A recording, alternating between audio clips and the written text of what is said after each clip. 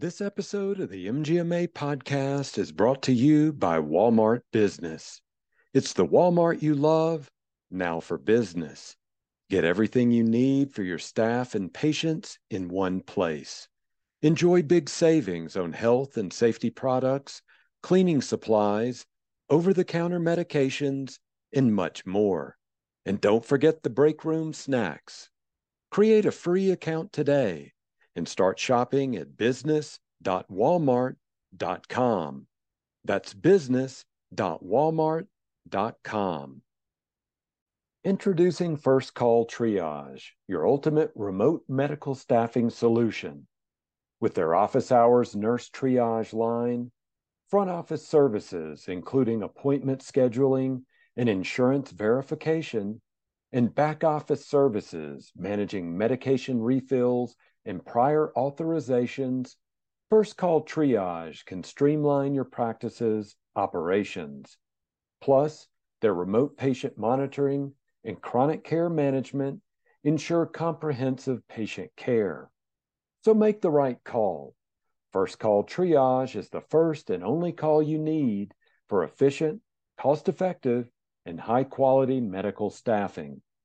So visit their website at firstcalltriage.com to revolutionize your practice. Again, that's firstcalltriage.com.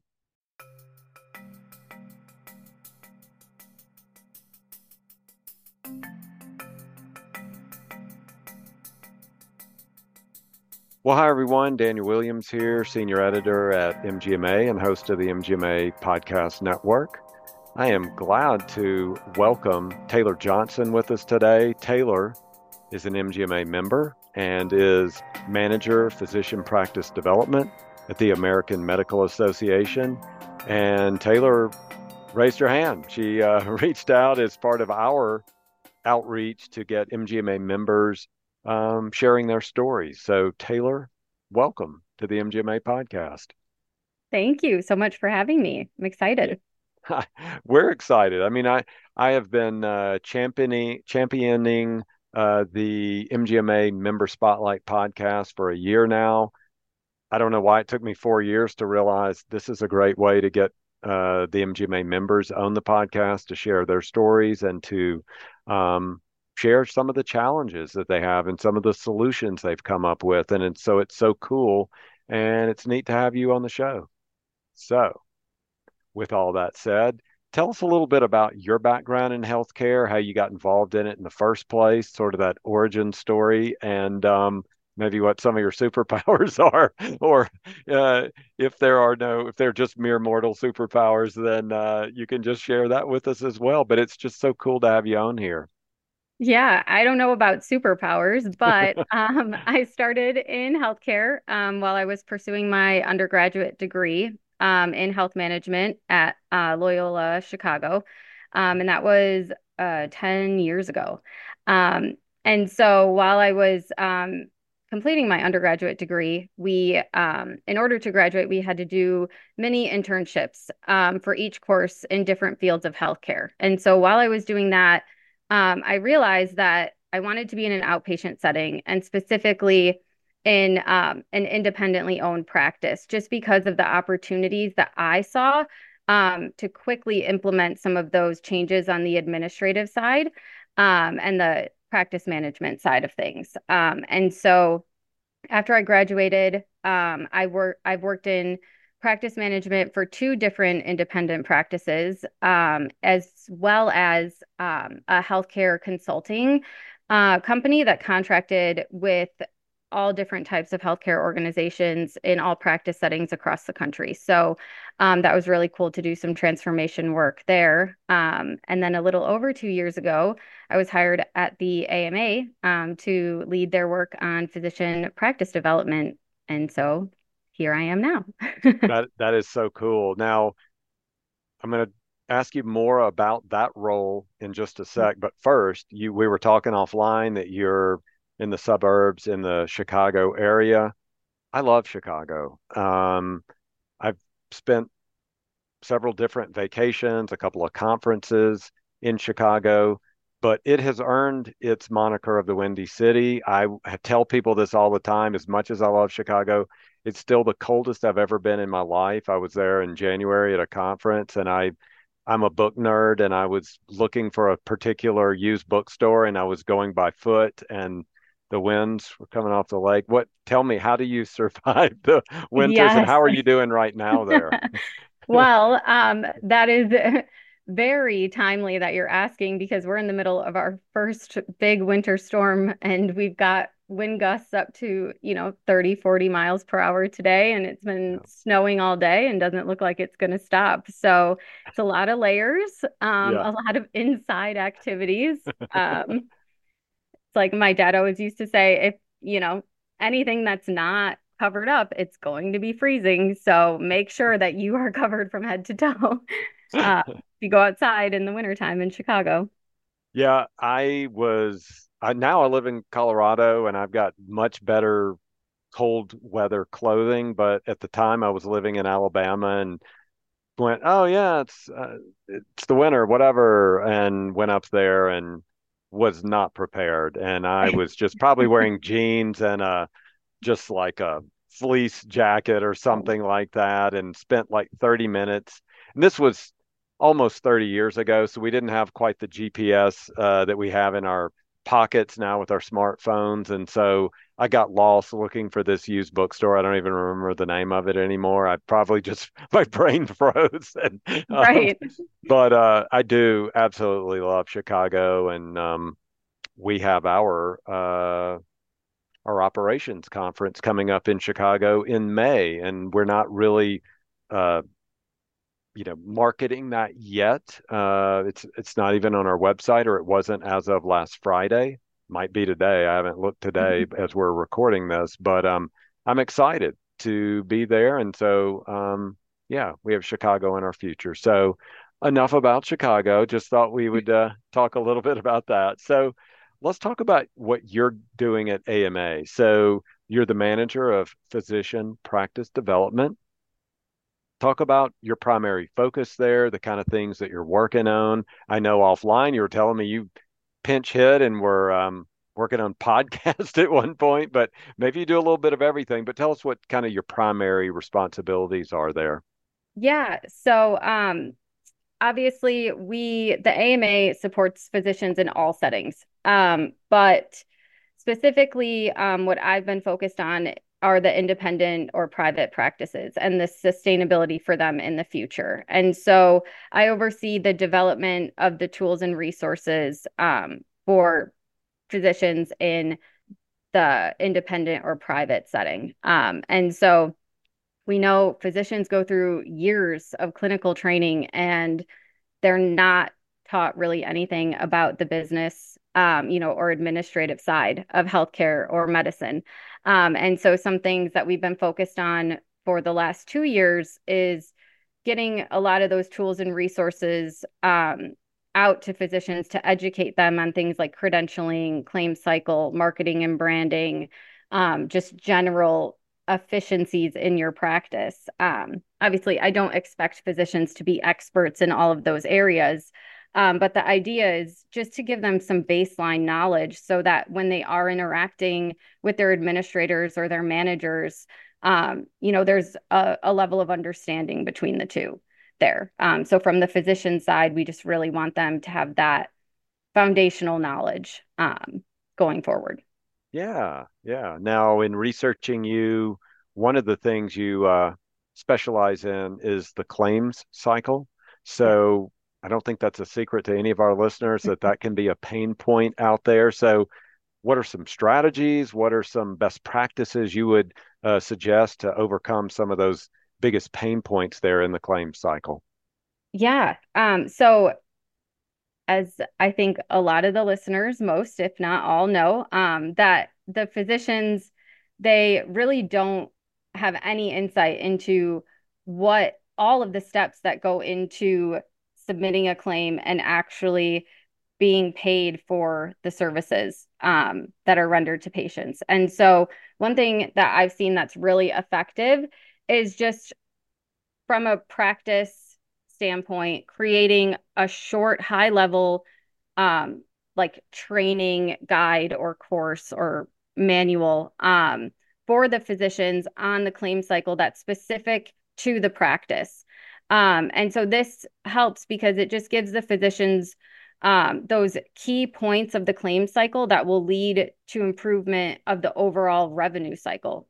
So, for example, like something that I've seen that's really popular and seems to be really effective are creating some cheat sheets, I'll call them, Okay. for the most commonly used CPT or procedure codes for that practice. Obviously, they don't need to know, the hundreds of CPT codes that are out there. They just really need to know the important pieces, for those specific codes. So whether it's prior authorization or whether there are some restrictions on the time frame in when you can bill specific codes close to each other, Hmm. that type of thing. So that cheat sheet just really prompts the physician to double check, is there authorization required? Can I do this procedure today? Can I bill it for this today? Um, and it just really, prevents lost revenue at the end of the day for the practice and the physician. Yeah. So I'll use your terminology, cheat sheet. So it's a tool. It's anything else that it could be. It probably falls under different names there. But what does it look like? Give us an idea of like if you were going to work with a physician to help them, because this is no surprise to anyone listening that there's just historical stress and burnout among physicians and others in healthcare. So, what you want to do is make their jobs easier, more efficient, any way that you can. So, talk to us about what this cheat sheet might look like and how you might interact with a physician to help, more efficiently give them some information and where they can do their jobs more efficiently. Yeah, so honestly, it could even be something as simple as a little piece of paper that they put on the desk in the exam room, or I've even seen some practices that will tape it to the side of, the computer monitor so that it's Hmm. right there. And it's really just um, the name of the procedure. So a lot of practices don't even put the CPT code up there. Wow. So they'll just put Okay. the name of the procedure and then they will, there'll be a note next to it to, Hmm. prior authorization required, or, some of those little notes on needs to be 10 days or 30 days after this procedure, right? And Okay. so some things like that where it's just really right in front of their face. It's not time consuming. They're not looking through a huge manual. It's just they can just look at it and know if they're good to go or not. But I think the most important thing that that does is it the physician will stop and think about, okay, can I do this? And if they don't understand or if there are additional factors outside of, the common situations, then they at least know, okay, let me go get my MA, or Yeah. let me call the billing department, just to make sure that they can do it at that time. Okay. In the last few minutes that we have, I wanted to ask you if there are any additional resources or educational opportunities you would recommend to healthcare leaders who might be listening if they want to explore that topic of physician engagement in the claim cycle. Any resources, anything you want to share with us? Um, yeah, so I in the October edition, I think last year of MGMA Connection, I co-authored an article that deep dives into how to engage your physicians in the claim cycle. So that's a great resource. But then also the professional organizations, MGMA has so much just on the overall claim cycle and revenue cycle. The AMA is starting to put out more on the physician side in that space. Hmm. And so it's just great, review those, attend the events, talk to other, practices and physicians and see what has worked for them and what hasn't. I think that's, the most important piece.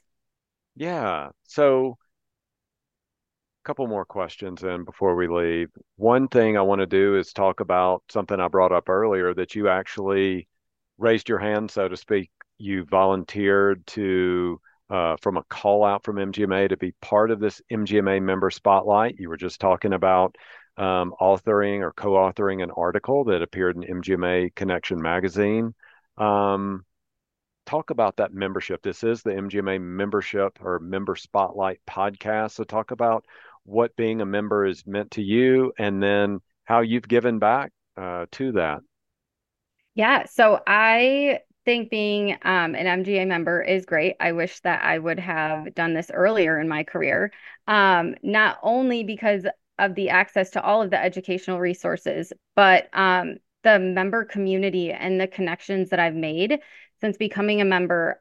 It's really just grown not only my own personal professional journey, but I've learned things. I've made connections to where then I'm able to highlight MGMA members as subject matter experts in some of the AMA resources that I'm creating and, vice versa. And so I just think, that the educational resources are fantastic. And, the networking piece is, um, I don't know how to quantify it. Yeah. It's just really valuable there.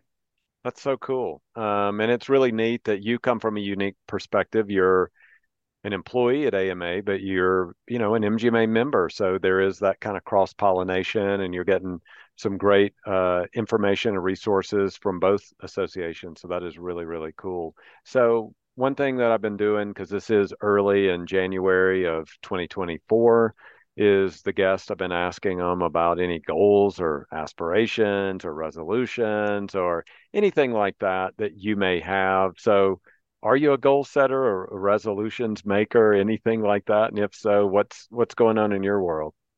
I, I am from the standpoint that, at work we have to set our goals for the year. And Right. so I think one of the biggest things is just really to continue networking. I think last year I Mhm. really jumped in head first into meeting new people and just connecting and talking about their experiences. And I am very much an introvert. And so that's out of my comfort zone. And I just want to continue growing that this year. And, the MGMA conferences are some of my favorites. It's actually one of the connections that I met at a conference is the reason that I submitted the call to action for this member spotlight. So yeah, we'll just keep going down that road. That is so cool. All right. Well, Taylor, thank you so much for joining us on the MGMA Member Spotlight podcast. Thank you so much for having me. All right, everybody. That is going to do it for this episode. Again, we're joined by Taylor Johnson, Manager, Physician Practice Development at the American Medical Association.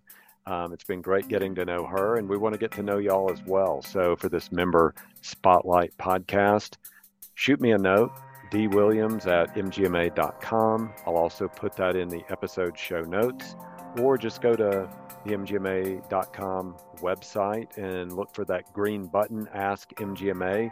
Drop a note in there as well. Just say, hey, I want to be on there.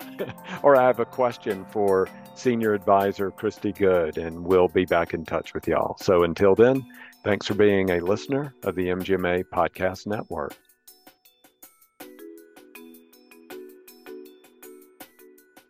Most physicians don't have the opportunity to learn the business of medicine.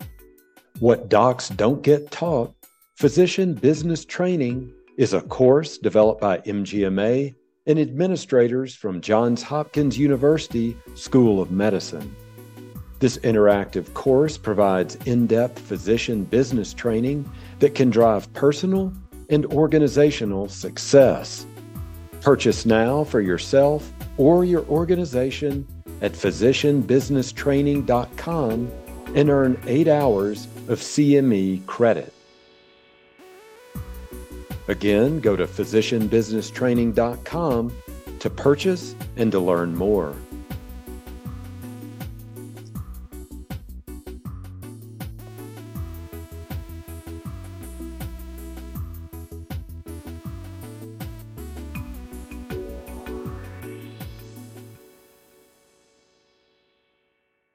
The popular buzzword we've been seeing everywhere is AI.